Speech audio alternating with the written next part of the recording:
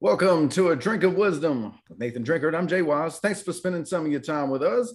We're on Anchor, we're on Apple Podcasts, we're on Spotify, and you can find us in the video format at the A Drink of Wisdom YouTube channel. We hope you will check out us on all those locations. Drink, what's going on, man? Great to have you along. Hey man, another fruitful Friday. We back up in here, doing what we do. What's going on over there with you and yours, man?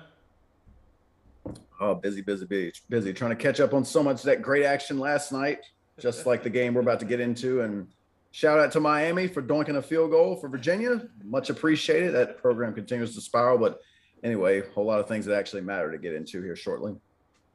Man, that's true. That's true. I was about to take a shot at Manny Diaz. I ain't gonna do it though. But with that said, hey, another day, another dollar. We back in here again. We gonna give the streets what they need. We see what they don't, and we gonna say what they want. And set your plates, cause it's time to eat. And last but not least, let's talk some sports, baby. And as always, let's roll, Jay.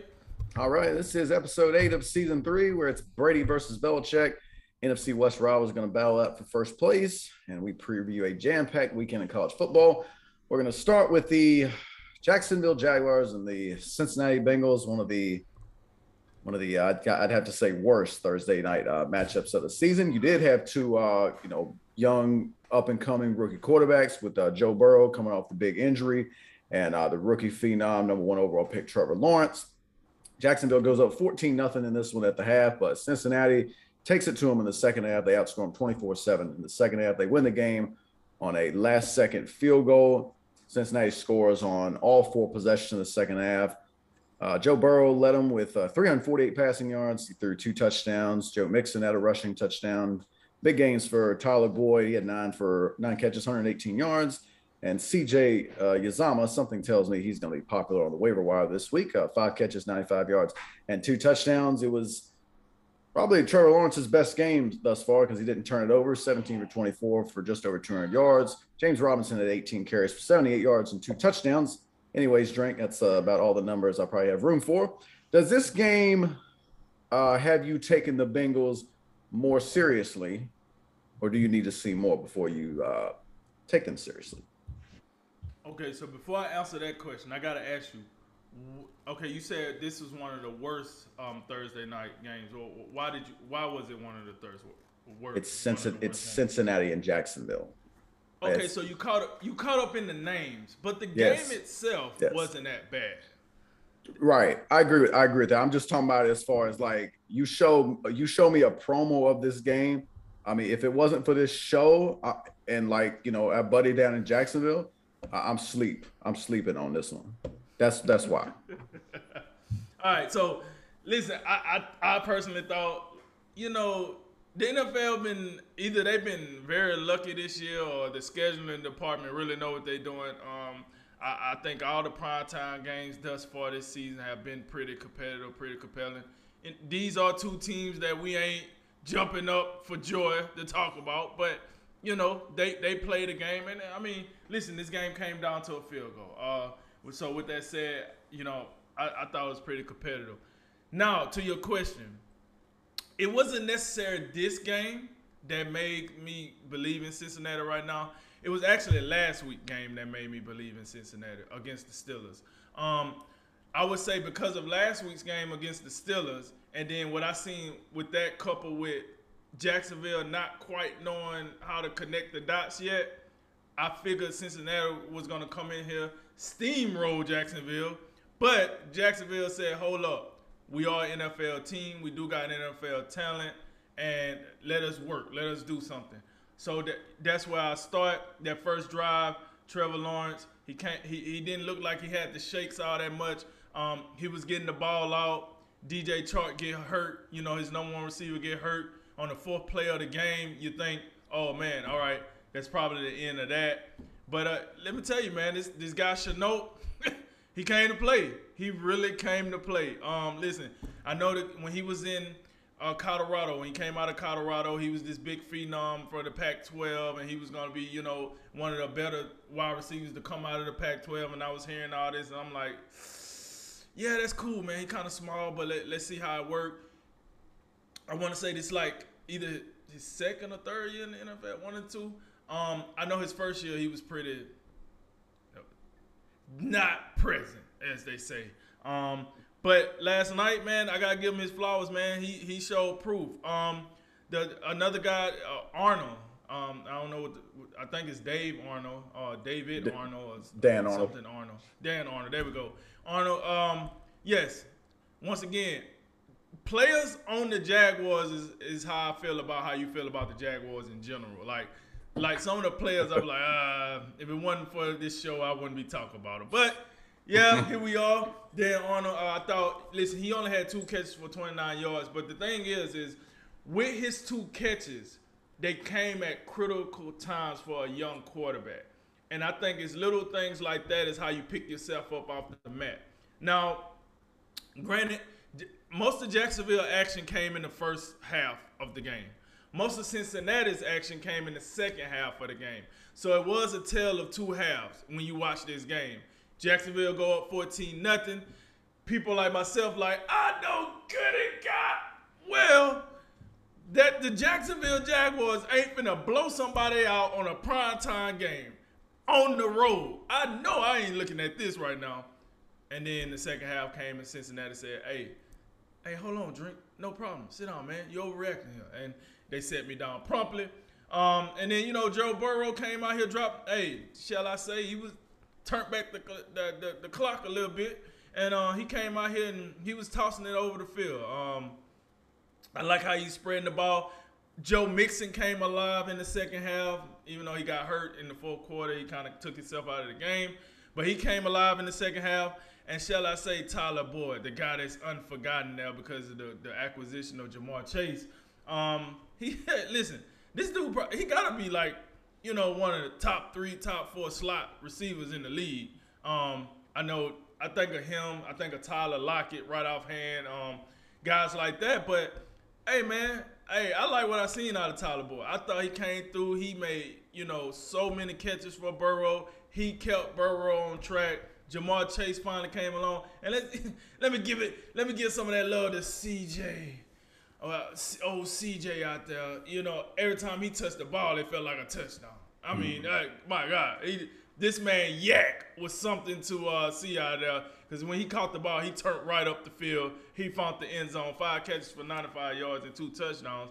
But the average for each catch being 19 yards tells you, like, when he got the ball, he did something with it. And listen, he had 5 catches. He only got targeted 6 times. So he was doing his job out there, folks. So it was a lot to like from Cincinnati. This is why I believe that Cincinnati could make some noise in their division. We was just talking about it before the show. Yeah, I might be a little premature, but I want to be premature because if the Bengals does turn out to be this team that I think they might be, I want to be able to say I seen it in week 4, I seen it in week 3, not wait till week 8 or 9. Yeah. When of course they good. No, so I'm looking at it, and it was like I said, it was a lot of good things. Now I don't know if Mixon gonna be out for some time. I do think he's a big part of their offense. But if he's fine, I tell you, I really like what I see with Cincinnati as of now. That defensive line was pretty impressive. The secondary, listen, I heard a couple of names out there, and I was like, Eli Apple. Yeah, I'm over as soon as I hear Eli Apple, I'm over the secondary. I'm like, I don't know, man. I don't know. But the defensive line, I even get a linebacker core a little credit. I thought they played pretty well in the second half. In the first half, it was just like, what are we doing? You really finna let Jacksonville go up and down? But I don't necessarily think that was on the defense as a whole. But, long story short, to answer your question, I do think Cincinnati will be a surprise team. I just got to see them against the likes of the Browns in their divisions. I want to see what they do with the Ravens. I honestly think the Steelers' goose might be cooked. Unless this offensive line just all of a sudden wake up and become the Dallas Cowboys, I don't know what to tell you. So I think the Steelers probably in the hurt locker right now. So I think this division, it's up for grabs between those other 3 teams. Cincinnati got a chance. I do think they could be legitimate. Just give me one more game give me one game with the Ravens, one game with the Browns, and then after those 2 games, I'll be ready to let you know how I really feel about the Bengals. Yeah, I'm certainly not ready to go all in on Cincinnati. Although it's a great point. Like if you want to go out on a limb and like, roll the tape back a month later, a month down the line and say, hey, I was right. I got on the bandwagon. Ain't no more room. Get off here. Like that's a good way to be. 3-1, it's definitely an accomplishment. And I look at Cincinnati and I say, look, this is a team right now. If nothing else, like you have to respect them. Like I can't just laugh them off the program.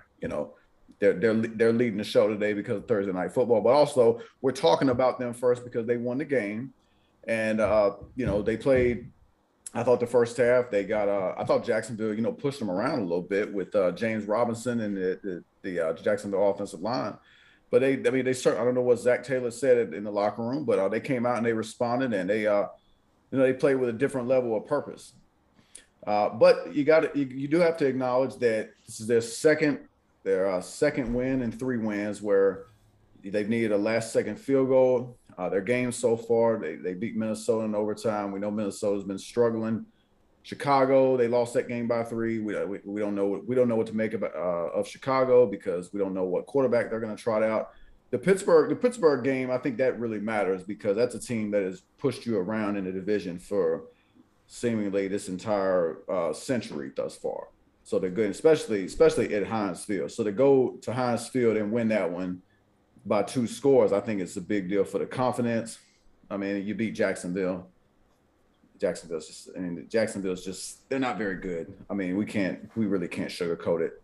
But I think there's some winnable games coming up. I think the game next week against Green Bay that'll tell us probably the most we know about this Cincinnati team. But look, after that, you got a 3-game road trip, but you should be favored at the Lions, at Baltimore. Baltimore will probably be favored in that one. But if you believe in the Bengals, then you probably believe that's a game that they'll have a chance in.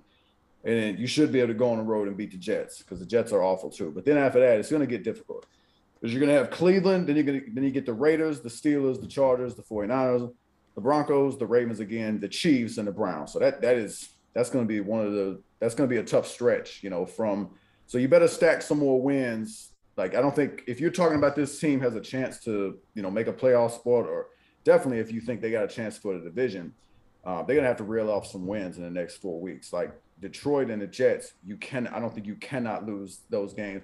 Just like if you feel this way about the Bengals right now, you couldn't have lost last night's game. You know what I'm saying? So, that's where I'm at on Cincinnati. I think the most impressive thing I like about them is, Joe Burrow looks like an NFL quarterback. Like he looks like he gets it. Like it doesn't look like the moment's too big for him. Even before the injury last season, he looked to be, fairly comfortable. He's got a decent assortment of weapons. Jamar Chase, the preseason drop issue, it doesn't look like he's having that anymore. I think you're really seeing that their chemistry from their LSU days is really, taking fold. The offensive line, from what I can tell, and I know Jacksonville is no defensive juggernaut, but Cincinnati's offensive line held its own. They, were able to, open up some lanes for Joe Mixon as the night went along. And yeah, you said it, Tyler Boyd. He's really good. He's got to be one of the more underrated guys in the league that people, across the country don't know about. I thought Uzama's performance was eye-opening. And of course, we already talked about Jamar Chase. So if nothing else, I'm a believer at this point in Joe Burrow. It's just a matter of does he have enough around him? And, is Zach Taylor, is he a guy you can believe in? I'm not sure about that yet. I know he worked under Sean McVay, but I'm not ready to go all in on that just yet. But also to their credit, they were missing a couple of key guys last night. They were missing T. Higgins, another one of their good young wide receivers, and then Jesse Bates, a really good safety out there. For the Jacksonville side, this was certainly encouraging because they were in the game in the first 3 weeks. Houston I think Houston surprised everybody with how they played in week 1, beat them up. Against Denver. Denver's defense was just too much for the young quarterback. Arizona, they were kind of in the game at the beginning, but as time went along, I don't think they stood much of a chance. This was really the first time where Jacksonville came out and it looked like they belonged on the field with the team they were playing. Played a really good first half. I thought their defense was highly impressive. they only had, I think they held Cincinnati below 100 yards in the first half. And then, it's a tale of two halves. I mean, just like for Cincinnati played the second half, Jacksonville played the first half, and the second half was a question mark. They could not get a stop in the second half. As I mentioned earlier, Cincinnati had the ball 4 times. They get 3 touchdowns, and then they kicked the game-winning field goal on their 4th and final drive. So, I'm overall, I'm looking at Jacksonville, and I'm like, man, that's, we thought coming in, I mean, Jacksonville we knew they were awful last year. I expected their offense to be better. And I figured they'd struggle on defense, but I mean, this was one of their more winnable games. And when you're a team like Jacksonville, I mean, you start looking at this schedule and you got to wonder, like, when's the next chance we're going to have for a win? You might have to go to the end of November, because that's when you get Atlanta. And then in December, you get a day after Christmas present against the Jets that maybe you'll win that one. At this point, like, I know we both had questions about Trevor Lawrence. I think we've been vindicated to some degree. I mean, let's face it, that last night was the dude's best performance, and it was simply because he didn't turn the ball over. I'm looking at what he's doing right now, and I thought he played pretty well last night, especially in the first half. But I think far too often, and I'm sure this has to do with some of the personnel around him, but it seems like if the ball doesn't come out on time, and things get really dicey, and the guy's got really good mobility, but if the ball's not able to come out on time, then it seems like it get a little sketchy back there. Like, he out here scrambling, and he's out here retreating like 20 yards, and then he's just, throwing the ball all over the place. It doesn't look like they're there yet. I think, losing DJ Chark, that's certainly, I don't think that help matters. I did like what I saw from Dan Arnold. I'd like to see them utilize him a bit more. And of course, Chenault, he was pretty impressive last night. I like what they do in the quick game with him. But I think, if Jacksonville moving forward, I think they got to look at the first half of that tape last night. And they gotta, be in the mold right now of, the Cowboys and Dak Prescott's rookie year.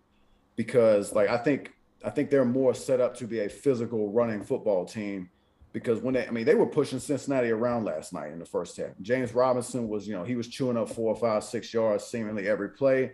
And I felt like they got away from that in the second half. And then, my last point about Jacksonville is, I don't know how this is going to be hard on Urban Meyer. I mean, Urban Meyer is a guy who in college, I don't think it's ever taken Urban Meyer a great deal of time to have success at any particular stop. This is going to take some time. It's going to take some time. And you wonder with a guy who, had to step away for health reasons at places like Florida and Ohio State, and maybe it was more than health due to, whatever shenanigans was taking place, whether it's Zach Smith or, whatever else is going on. I don't know.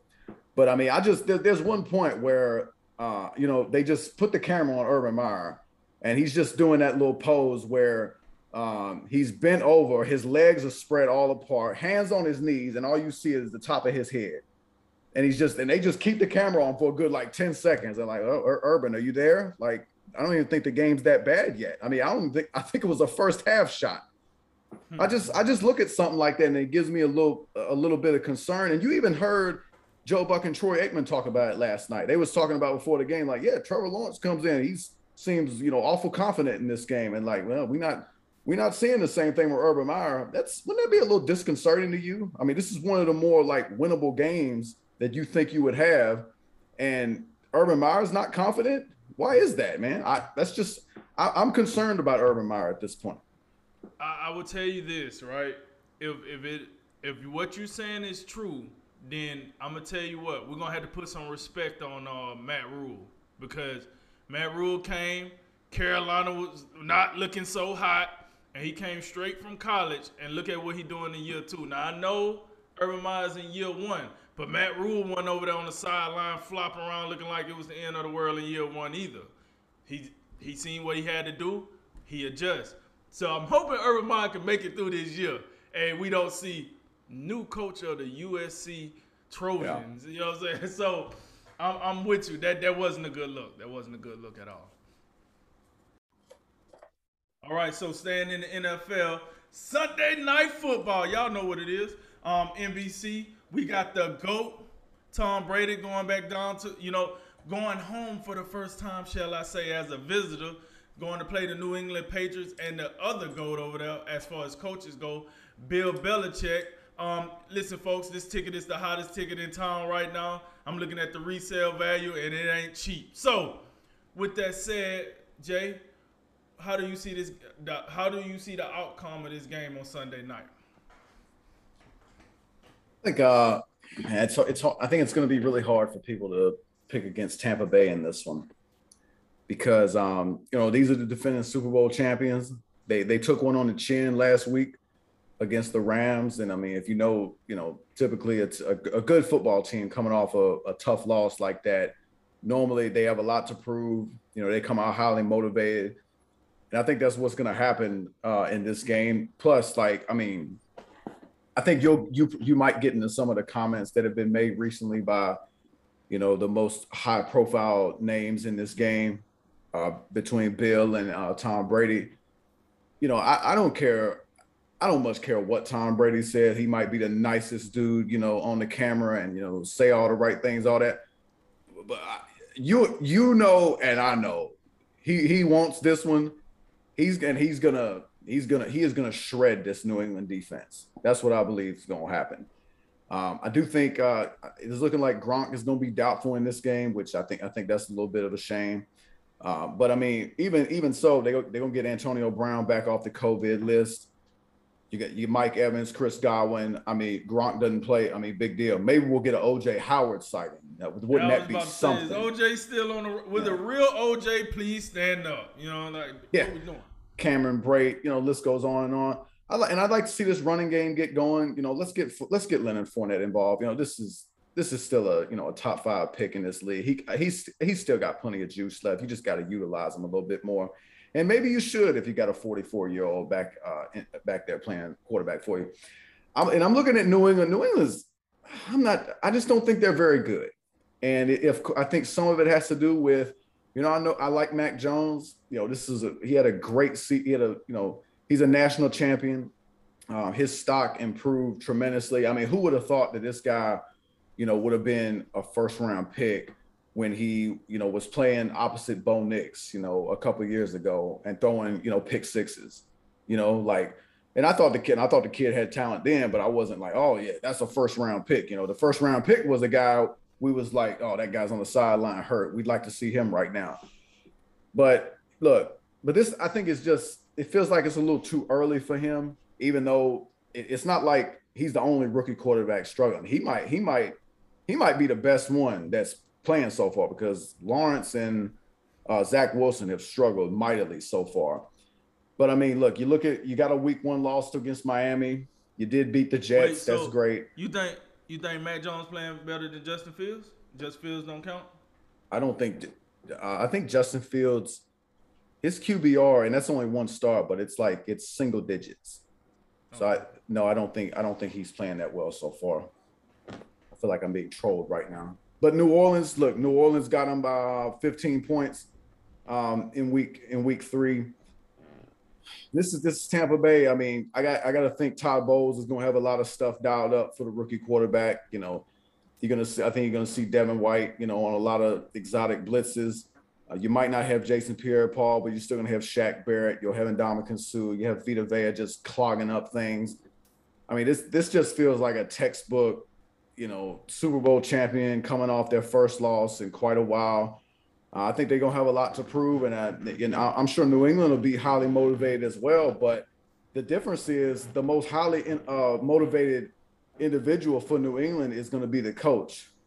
The most highly motivated person for the Bucs is going to be the quarterback. So, I mean, Tom Brady's going to put up points, and Bill can do all he wants. He can prepare all he wants. But no one on that football field, in my mind, is going to be playing with the same amount of intensity as Tom Brady.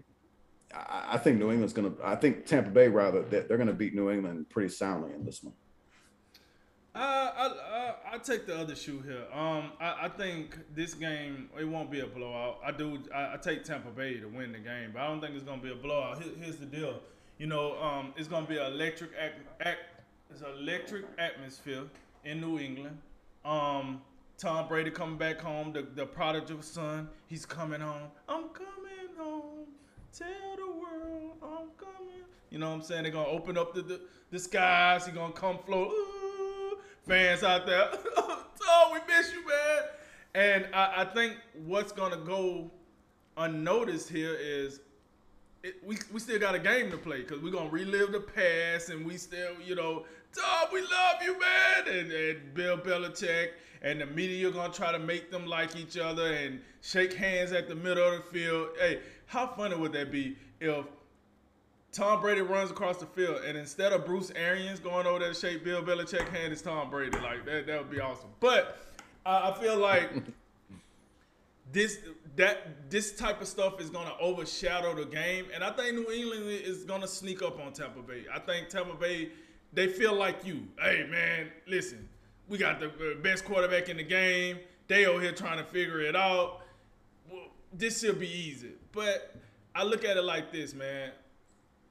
New England defense ain't just, it's not like hot garbage. So I feel like they can do some things on the defense. And I feel like Matt Jones can make a couple of plays. Now, will those couple of plays matter enough to keep the game close? That's what we're going to find out. I do think this is a loss for New England, but I think it's more respectable. I think it's going to be a closer game. I think Mac Jones is going to get some numbers. I think that running game is going to get started a little bit. I would like to see more out of that offensive line, but that might be a problem. One thing that do work for New England, if JPP is not there, that's one thing that's going to help their offensive line because that's one monster we don't got to deal with. We got to deal with his backup. Let's see if we can handle that.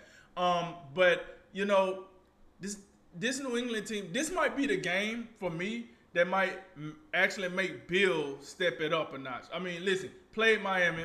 He been beating Miami for 20 years. So he like, yeah, all right, cool.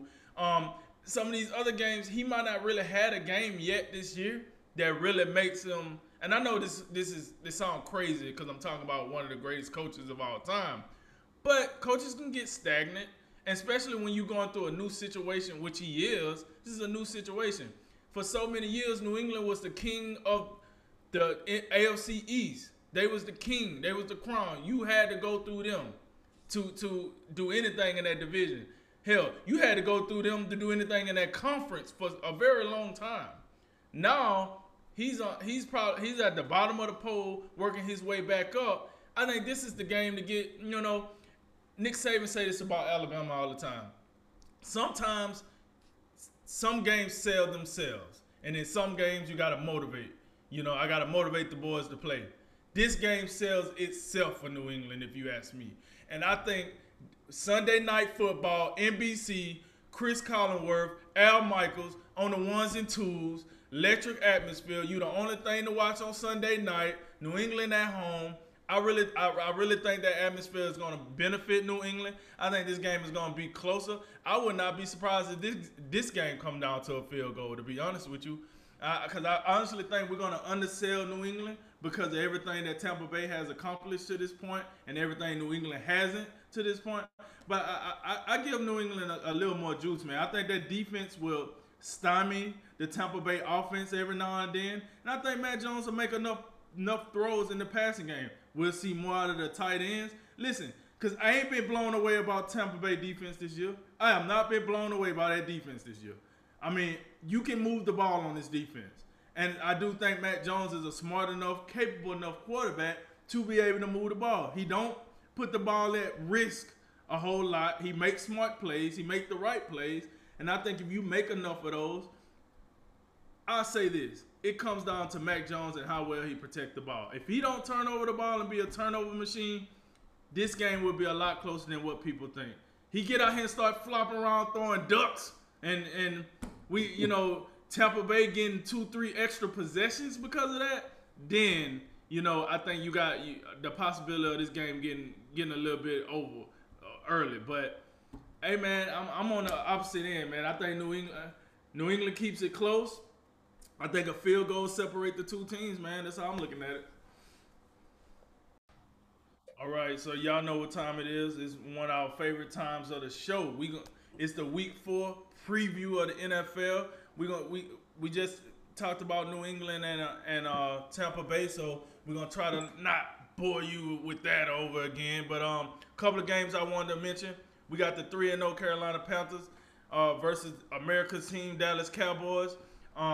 Then we got the big, which I would consider this the primetime game of the weekend if you take out Tampa Bay and New England. We got Arizona Cardinals and the Los Angeles Rams, which probably the fight for the division, if you ask me. And then we got the real Pittsburgh Steelers visiting the Green Bay Packers. So with all that said, what say you, Jay? What you looking for in this Sunday's action? I'll start in Dallas with that with this somewhat surprising Carolina Panthers at 3-0 taking on Dallas. They give Dallas 4.5 in that one. So it's pretty good considering Carolina's been fantastic so far. They got the number one ranked defense, I believe. We saw how good they were on Thursday night last Thursday night against Houston. I know it's Houston with the rookie quarterback. I get it, but I mean, they pulled the same trick against the Saints. And of course, they a little bit too much for the Jets as well. This is definitely going to be a different challenge. So we'll see how that revamped defense does. Remember, no J.C. Horn. He's out now. So that's going to make it somewhat challenging. And we know Dallas got this is a really good offensive football team. I think the past couple of weeks, they've done a lot better. They've been more committed to the running game, which has made them more balanced and made them more unpredictable, unlike that week one performance against Tampa Bay, where you got 58 passes and 11 runs. That's just not it, guys. But they've corrected that. I think that's something they need to continue. I think they'll be better if they maintain that sort of balance. So that one's very intriguing. I am a little surprised that the line is that big because Carolina's been highly impressive. But that's going to be something. It's definitely which style is going to prevail. I think the X factor is probably going to be Sam Darnold. Can he continue his fine play so far? I mean, the numbers haven't been big, but the one number that's probably the most key for a team like this is the turnover numbers, and he's taken care of the football quite well so far. So I think that's gonna be a really fun one to watch. I'm looking at Denver, Baltimore. That should be a really fun game. Two of the more I'd say physical teams at this stage of the game. Denver's defense. You talk about Carolina's defense. I think Denver's probably been the second best defense thus far, and really not all that surprising. Von Miller is back. In case you didn't know, he's got 4 sacks this season so far, at least one in every game. And he's Denver's defense, they'll have their hands full. We know how electric Lamar Jackson is. He has been a little bit, he's dealing with some sort of back issue, but as far as I know, he will play. But I think, it's going to be a really intriguing matchup because Lamar Jackson, Vic Fangio, what does Vic Fangio throw at Lamar Jackson? We've seen some really good defensive minds be able to make things very difficult for Lamar Jackson if they come out with a defense that, they just able to be disciplined in their lanes. They keep their containment, set the edge. And if they do that, sometimes Lamar Jackson has some real difficulty, beating you from the pocket. So I'm really interested to see what Vic Fangio has in store for Lamar Jackson. And then the same exact thing in this game as in Panthers Cowboys. What does Teddy Bridgewater do? He's been tremendous in the first 3 games so far. You talk about a guy, just playing within himself, taking care of the football, but also playing, extremely well. He's managing the game, doing more than managing the game. He's still trying to work Cortland Sutton 100% back in there, but Tim Patrick's been really good. They're down a couple guys right now in the receiving game with Jerry Jeudy and KJ Hamler, but you still got Noah Fant. You got a good 1-2 punch with the rookie Javonte Williams and Melvin Gordon. So I think that's going to be a great game. It's the only pick'em game this week. And it's Denver's first big test. We've seen Denver. They've taken care of they beat the Jets last week. They beat Jacksonville. They beat the Giants. None of those teams have won a game. So you talk about is a team for real. We talked about with Cincinnati. We'll see how real Carolina is. This is the first big test for Denver. I think they'll fare very well, and I think they'll end up winning the game. I think they're good enough to get it done. And then the other one I'm looking at is I think Seattle and San Francisco. That's a pretty key game early on in the NFC West with Seattle. I don't know what's gotten into them the past couple of weeks, but all of a sudden they look like the team that at this point, you lose this game, you're going to be 1-3, and you can't afford to get too far behind with, teams like the Rams and the Cardinals. They're 3-0. One of them will lose, but those teams look real. You know, you lose to San Francisco, I think you put yourself behind the eight ball a little bit too much. So, you know, I hope Seattle comes out with a little more fire and desperation because the last 2 weeks they've looked pretty ordinary. Do you think Seattle is the worst team in the NFC West? It's hard to say at this point. I mean, something tells me like there's something, you know, there's a little fool's gold going on with Arizona. I know Kyler Murray is playing out of his mind right now, but there's something that tells me that they're going to fall back a little bit this week. It'll definitely we'll definitely should know a lot more about them after how they do against the Rams, because you know we're both feeling the Rams right now. But I don't want to take too much away from you in that game. But as of right now, Seattle does look like the worst team right now in that division. I just think over time, I can't imagine that continues, but we're gonna have to see. I'm gonna say, just leaving, starting off with that, I'm gonna say Seattle is the worst team in the division. Only because when you look at those defensive numbers, they're not pretty, folks. They're not pretty. Especially you think they got the likes of, if you took Jamal Adams and got Bobby Wagner out of the mix, like them only two consistent players they got on that side of the ball. The rest of the defense ain't up to snuff. I haven't seen Seattle play defense this bad since in the Pete Carroll era. I know, years ago it was like, oh, well, Seattle defense ain't as good as it used to be. Didn't really mean it wasn't good. It just wasn't as good as it used to be. It wasn't the Legion of Boom. Now I'm like, this defense is just not good. Not as it used to be. They're just not good. So that's, I think Seattle right now is working to be the worst team in the NFC West. Now, let me go ahead and scroll on over here to this Panthers and Cowboys. I talked about Matt Rule in the early segment, giving him his flowers for the job he's done with the Panthers. I think it's remarkable what he did with his coordinators and done, et cetera, 3-0. And now you traveling down to the $1 billion playpen, as they call it, Arlington, Texas, to go get you some of that Dallas Cowboys sauce. And I do think I agree with Vegas. I take the Cowboys in this game. I think the Cowboys will win this game. I'm going to say probably, maybe 2 field goals, 6 points, something like that. And the reason being, Carolina lost their number one cornerback, J.C. Horn, as you brought up. And I want to see now, yes, Carolina, they was playing well when they had all their pieces. They starting to lose pieces now. Can you play now that you're losing pieces? Because now you lost J.C. Horn. You lost Christian McCaffrey. It's starting to, I want to know how Sam Darnold works under that pressure now. You don't got your bell cow no more. You got, I think it's Chuba Hubbard, the guy from Oklahoma State. Chuba Hubbard, yeah. There we go. You got him. We don't know what he can do. We don't know if he can carry the mail. It's probably a reason we don't know, though, because it was probably a reason why they split the carry 75% to 25% or something like that. I don't know if it's because of his talent or just because of Christian McCaffrey's contract, but I think it was a reason why the carries are split that way. Now we're going to see what you can do, without your security blanket per se, to me, back there in the back.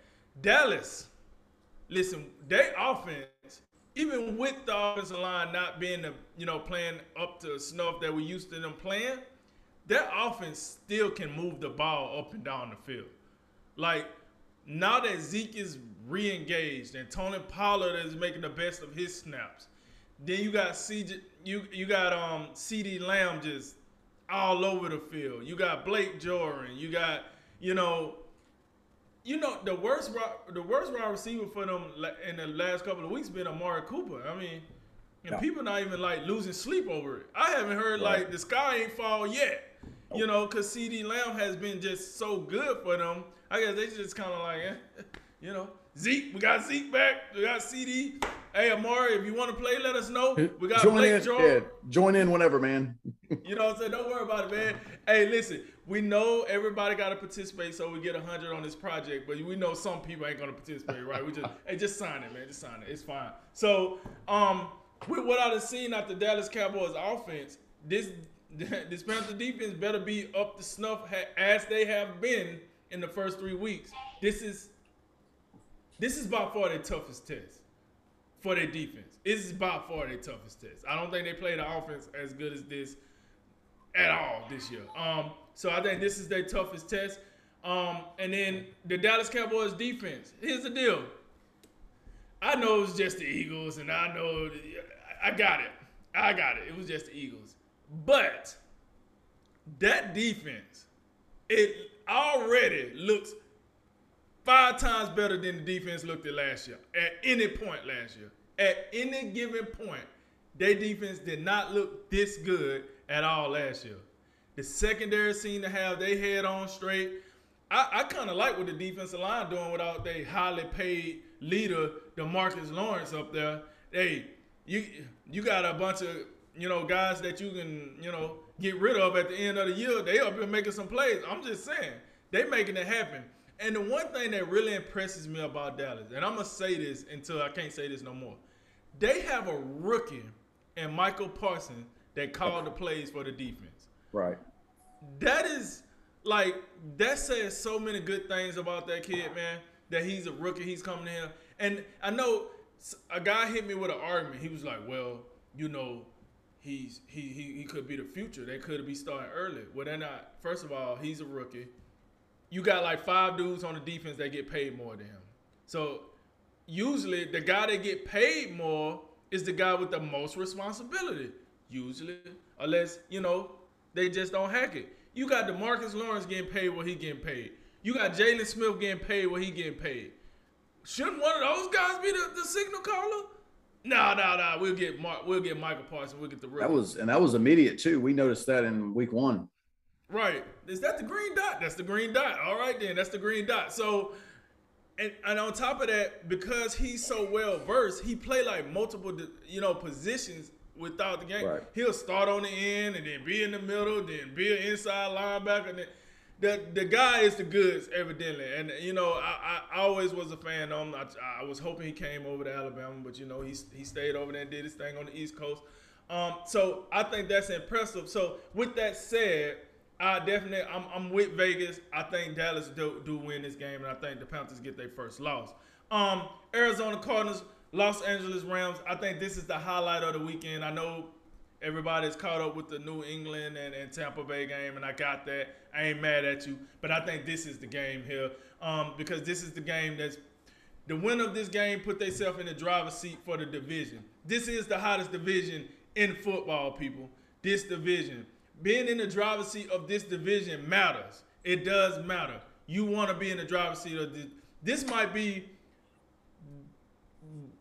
the only division close to getting 4 teams into the playoffs if Seattle ever wakes up. Like, this is probably going to be the closest you get to that reality is from this division right here. Will it happen? Slim chances no, because Seattle probably going to play their way out of this. But this is the closest you get to that. And like you say, Arizona right now playing with house money. It might be fool's gold. But either way, for every win that they get, it's more fool's gold they get to play with, right? It's more chips they get to play with. Because, at the end of the day, if the Cardinals lose, okay, they were supposed to lose to the Rams. If they win, right, what are the Rams doing? Like, whoa, why did the Rams lose? Maybe the Cardinals are good. So they kind of in a win-win situation, if you ask me. And then they're going on the road for the Rams. So, and listen, Vegas only got this a 4-point game. So for those that think the Rams is just so much better than Arizona, clearly Vegas don't agree with you. Not saying Vegas know everything, but they know a lot.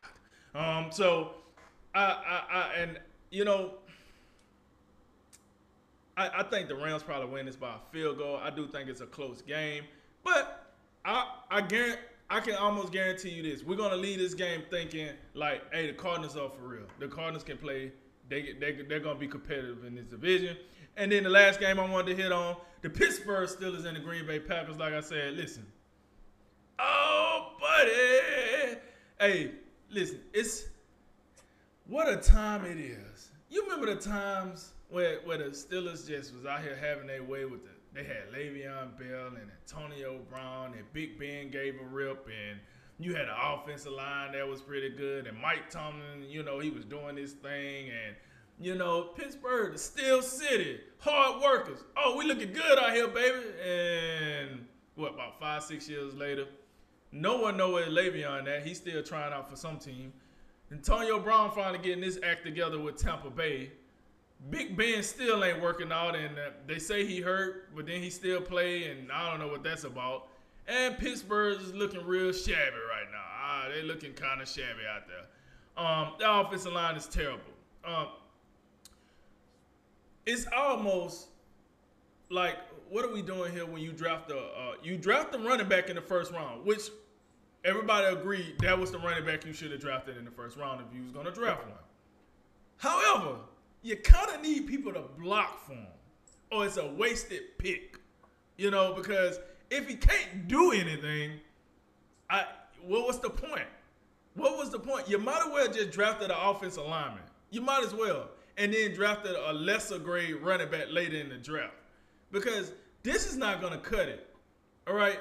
You got the Statue of Liberty back there, Big Ben. And then you got Najee Harris here. He can't even buy a hole to run through. He's sitting here at a machine trying to necessarily, can I get a hole to the left? Can I get a 32 dive hole? Can I get it? He ain't getting none of that. None of that. I mean, the man can't get no room to run the ball. Big Ben is stuck in the mud back there. The Steelers are in trouble. And then you got Green Bay. People are still on their case about the week 1 loss. They still on their case about that. Like, listen, we ain't forgot about the way y'all looked at week 1. Even though they've been looking like a different team since, it's still people. We seen what we seen, all right, Aaron? That was unacceptable. So I think, Vegas got them 6.5. That tells me that they think the Packers going to pull away at some point in this game, probably in the fourth quarter. They're going to get that. They're going to, get a possession lead at some point and probably just wind this clock out or whatnot. But I do think 6.5 show respect to the Steelers. A lot more respect to the Steelers than I would show them at this point. I would have been like 14 points in this thing because I'm telling you, because I think the Packers offense is good enough to move it against the Steelers defense, but I don't think the Steelers defense offense is going to be good enough to consistently move the ball against the Packers defense. And I'm not even enamored with the Packers defense. Matter of fact, I don't even care for the Packers defense. But I think it's good enough to stop this stymied, lackluster offensive line that Pittsburgh got. And they're going to force Big Ben to throw another 58 times. So good luck with that. So that's why I'm fascinated with that game. So, yeah, man, them my quick hitters for week 4. All right, we now move over to the college football landscape where looks like we've definitely improved over last week's lackluster slate that saw me run down to Myrtle Beach for a day. So now what we have is on noon at ESPN, we got number 8 Arkansas, we got number 2 Georgia, should be a good one in the SEC. Then we got at 2:30 over on NBC, we've got the Cincinnati Bearcats, and that's going to be their last Power 5 challenge. They'll get the Notre Dame Fighting Irish. And then it's Lane Kiffin and Nick Saban getting back together in Tuscaloosa with number 12 Ole Miss and number 1 Alabama at 3:30 on CBS. The music. I won't even do it this time. Also got a ranked action in the Big 12 on ESPN2 at 7 with Baylor and Oklahoma, and a whole lot more. There's some other above average action. Whoa, you gotta say Oklahoma State. You gotta say Oklahoma State. Oh, excuse me, Baylor and Oklahoma State. You're right. Yeah. So with that in mind, Drink, what are you most looking forward to on Saturday? Woo! Yeah, this weekend, this Saturday action gonna have your boy out here snapping into a Slim Jim. Oh yeah. So listen. Of course, the 2 SEC games. Number 8 Arkansas going visiting number 2 Georgia. Oh man, that's gonna be a barn burn. I really hate that it's a noon game, but then I say, you know what? I would rather, we talk about this all the time, the scheduling that go into this, and we just wonder, like, in what world do more people want to see Indiana going to Penn State at 7:30 over Arkansas going to Georgia? Like, with both of those teams playing the way they playing, in what world? But we ain't the contract guys. We ain't privy to how that works. So we just stay with what they tell us. So with that being noon on ESPN I think is getting a pretty good one for noon. And listen, Vegas say 18 points on Georgia. After all we just seen out of Arkansas to this point, Vegas said 18 points. Everybody, you this. For Ole Miss and Alabama, it's 14.5 Alabama. Yeah. Vegas saying Georgia, they giving Georgia 18 points over Arkansas. You think that has anything to do with I think Ole Miss they gave Bama maybe the best shot anyone did last year, right? Fairly early in the season. They threw up 48 points on them. Hey, 48 points. You know what I'm saying? You tell most people, hey, they scored 48 points on Alabama. Well, Alabama lost. No, actually they won. They had a historic offense that just kept them in the game. Mm-hmm. But with that said, I mean, still though, you know, this is a top 10 matchup. You know, that's a top 10 matchup. Alabama and Ole Miss is a top 12 matchup. So you think two teams in the top 10 in the same conference, opposite divisions, you know, you think it'll be a little tighter than that. Like 14.5, I can buy that. I could buy that for an SEC ranked matchup.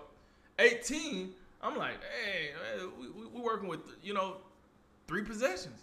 Like, woo. Now, with that said, I'm hearing that JT Daniels might be questionable for the game, which means Stetson Benson gonna come in. Let me tell you something. If that dude comes in and Georgia still covers, I'm telling you, now I'm gonna start seeing what people saying, because a lot of people saying Arkansas might be a little fool's gold because they played Texas. That was a good win. I ain't taking that from them, but that Texas A&M win. The only reason I give them credit because it was a neutral site game, and it was in Texas, so that thing was rocking. But that quarterback Texas A&M roll out. Listen, the dude Georgia gonna roll out. Whoever they roll out is gonna be better than the guy Texas A&M rolled out. I'm telling you that now. And woo! That quarterback, they saying, hey, Arkansas might be on their 3rd string quarterback too. And if that's true. Georgia ain't the team you want to roll in on your 3rd string quarterback. I'm just saying. You ain't trying to play that defense on your 3rd string quarterback. Because most teams ain't even trying to play that defense with their 1st string quarterback. Let's know 3rd string. That defense is serious. So, I think Georgia covers. I really do. I think Georgia covers. I think they show us a lot of the holes that we haven't seen with Arkansas up to this point. I think they forced the issue on that. And I think they show that. Then the second top 10 matchup, we got number 7 Cincinnati. They're a 2-point favorite over number 9 Notre Dame. Group of 5. This is what I'm gonna say. For you group of 5 teams, y'all better be the biggest Cincinnati pep rally cheerleaders ever. Every group of 5 team should have on a Bearcat sweater when this game is on. And they should have the pom-poms raving. And they should be like, Ritter, do it, Ritter. You can do it, pal. You can do it, Lou Fickle. Because I'm telling you right now, Cincinnati win this game, they're going to be, this year, they're going to be in a very good position for a playoff spot. This year. Yeah. With so much uncertainty outside of Alabama and Georgia, they will be in position for a playoff spot, right? Notre Dame, we might go and pencil Notre Dame in if they mess around and win this game. Because, like, I understand that we don't like the way they winning and they don't look like Notre Dame per se, but they're winning. And they're winning, they're beating quality opponents. I mean, I'm not talking about the Florida State stuff, but, you know. Cheap shot. Sorry, George.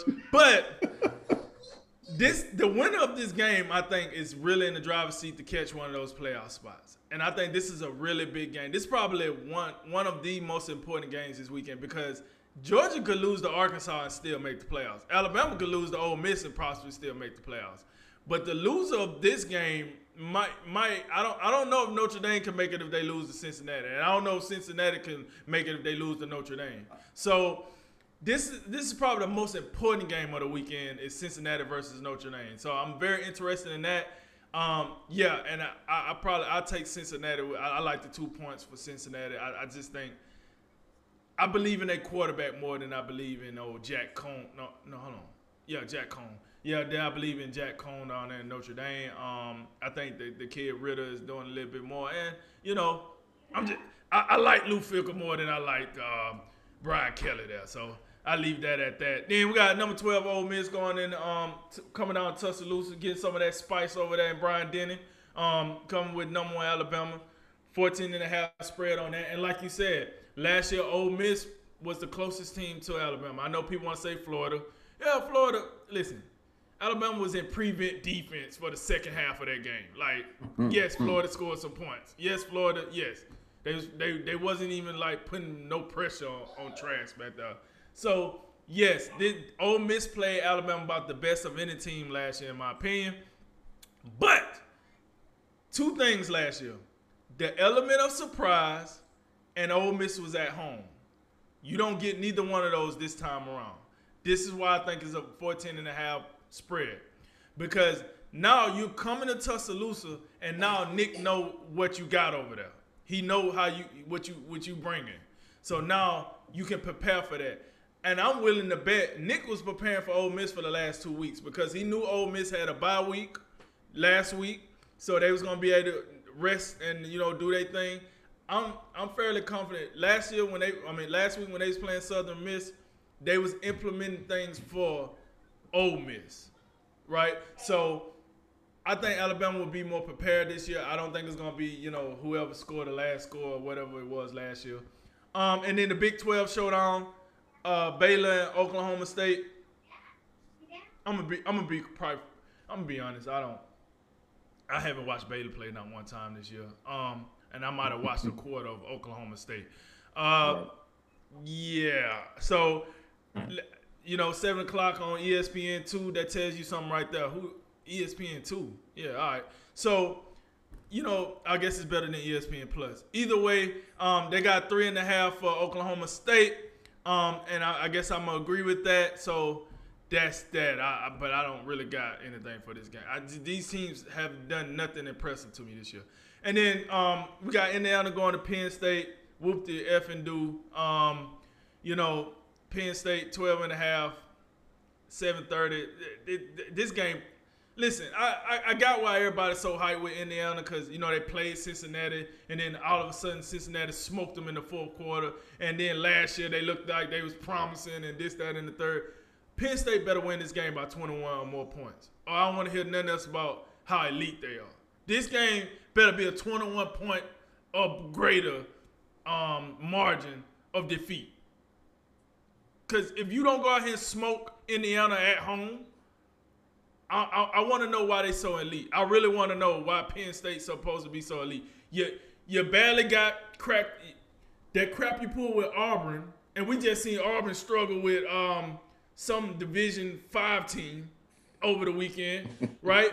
And they had to bench Bo Nix and bring in the Finley, the guy that couldn't even hack it at LSU, and he came down to Auburn. So that just tells me Auburn is a real S show out here. It's a real clown show. And you only beat them by 8. And then you barely beat Wisconsin. So I don't want to hear all this, they elite. You put them up there with Alabama and Georgia. Yeah, all right. Yeah, sure. So that better be 21 points. And then, Michigan on Big Fox Noon. So, Jay, we was just talking about this. This is the 3rd time Wisconsin going to be on Big Noon. They getting a lot of airtime, ain't it? They getting a lot of promo out here on these streets, ain't it? Yeah. Yeah. The Badgers get I don't know why, but they are. I think Jim Harbaugh, I think they take care of that game. I really do. Listen, Vegas got 2 points on Wisconsin, which kind of got me like, oh. But I don't know. I think Vegas is out here they out here with as Nick Saban called it, the rat poison. I think Michigan going to take care of this one. I'm going to take Michigan in that one. And then number 3, Oregon, 8-point favorite over Stanford. That's your 3:30 ABC game.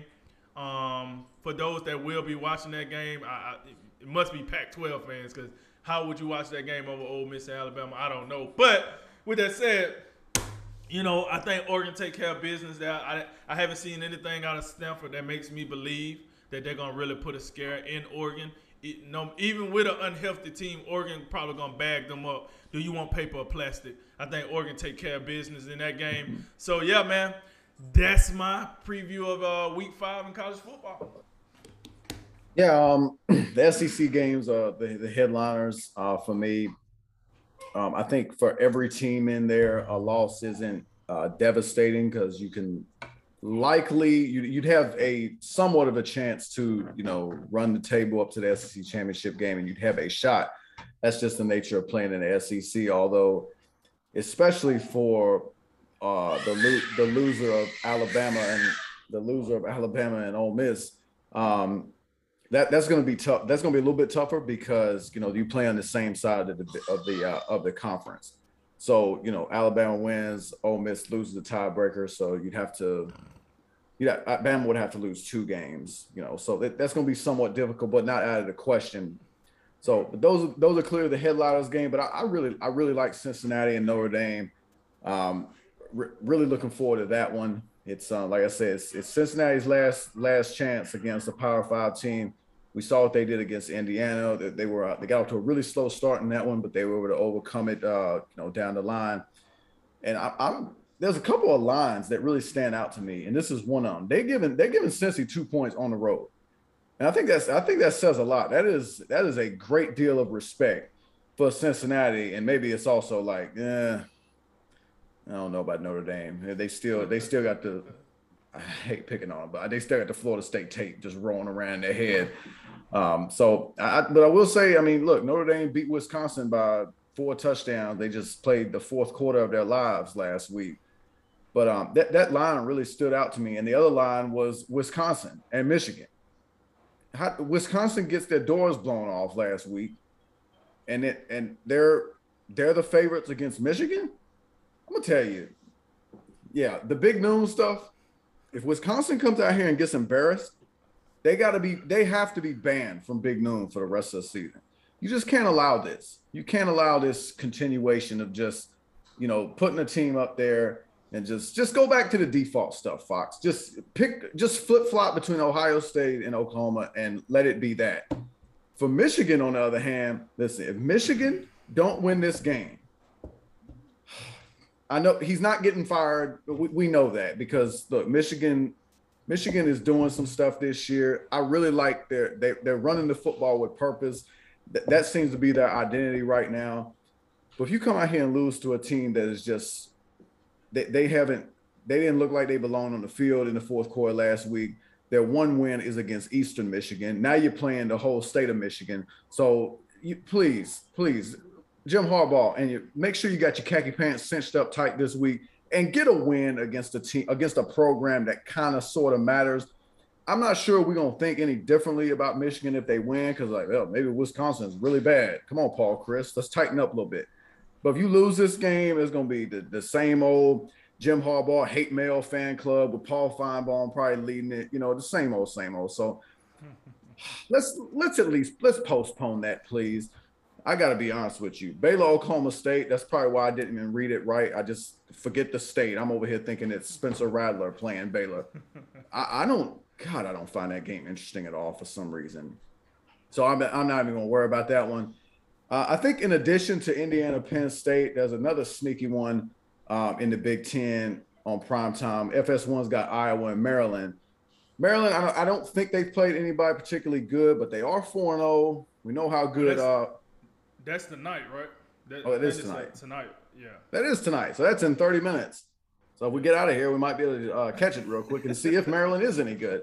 But we know Iowa's done some things so far this season, or at least we think, because as it turns out, it doesn't appear Iowa State's very good.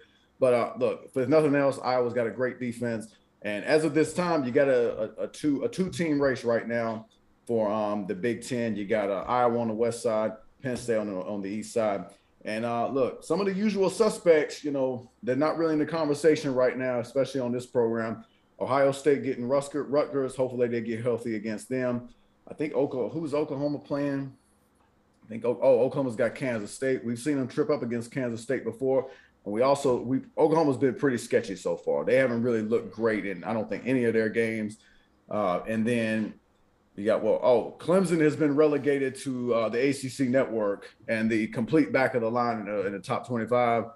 You got old Feinbaum talking about, oh, it's over for Dabo. The dynasty's over. So not that that means anything, but they have not looked particularly good so far. Barely beat Georgia Tech, and then they lost their second game last week against NC State. So we'll see if they can get back on track, but I'm not that hopeful. All right, time to finish off the show. Rap reactions, a lot of topics, a little bit of time. Take us away, Drink. Let's roll, baby. The NCAA is considered holding a joint Final Four down the road with the men's and women's tournament playing their national semifinals and final games in the same city.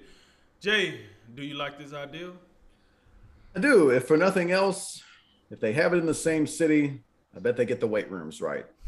On Wednesday, Brooklyn Nets superstar Kevin Durant told the media outside pressure will not affect the team's performance on the court this season. Do you agree with him?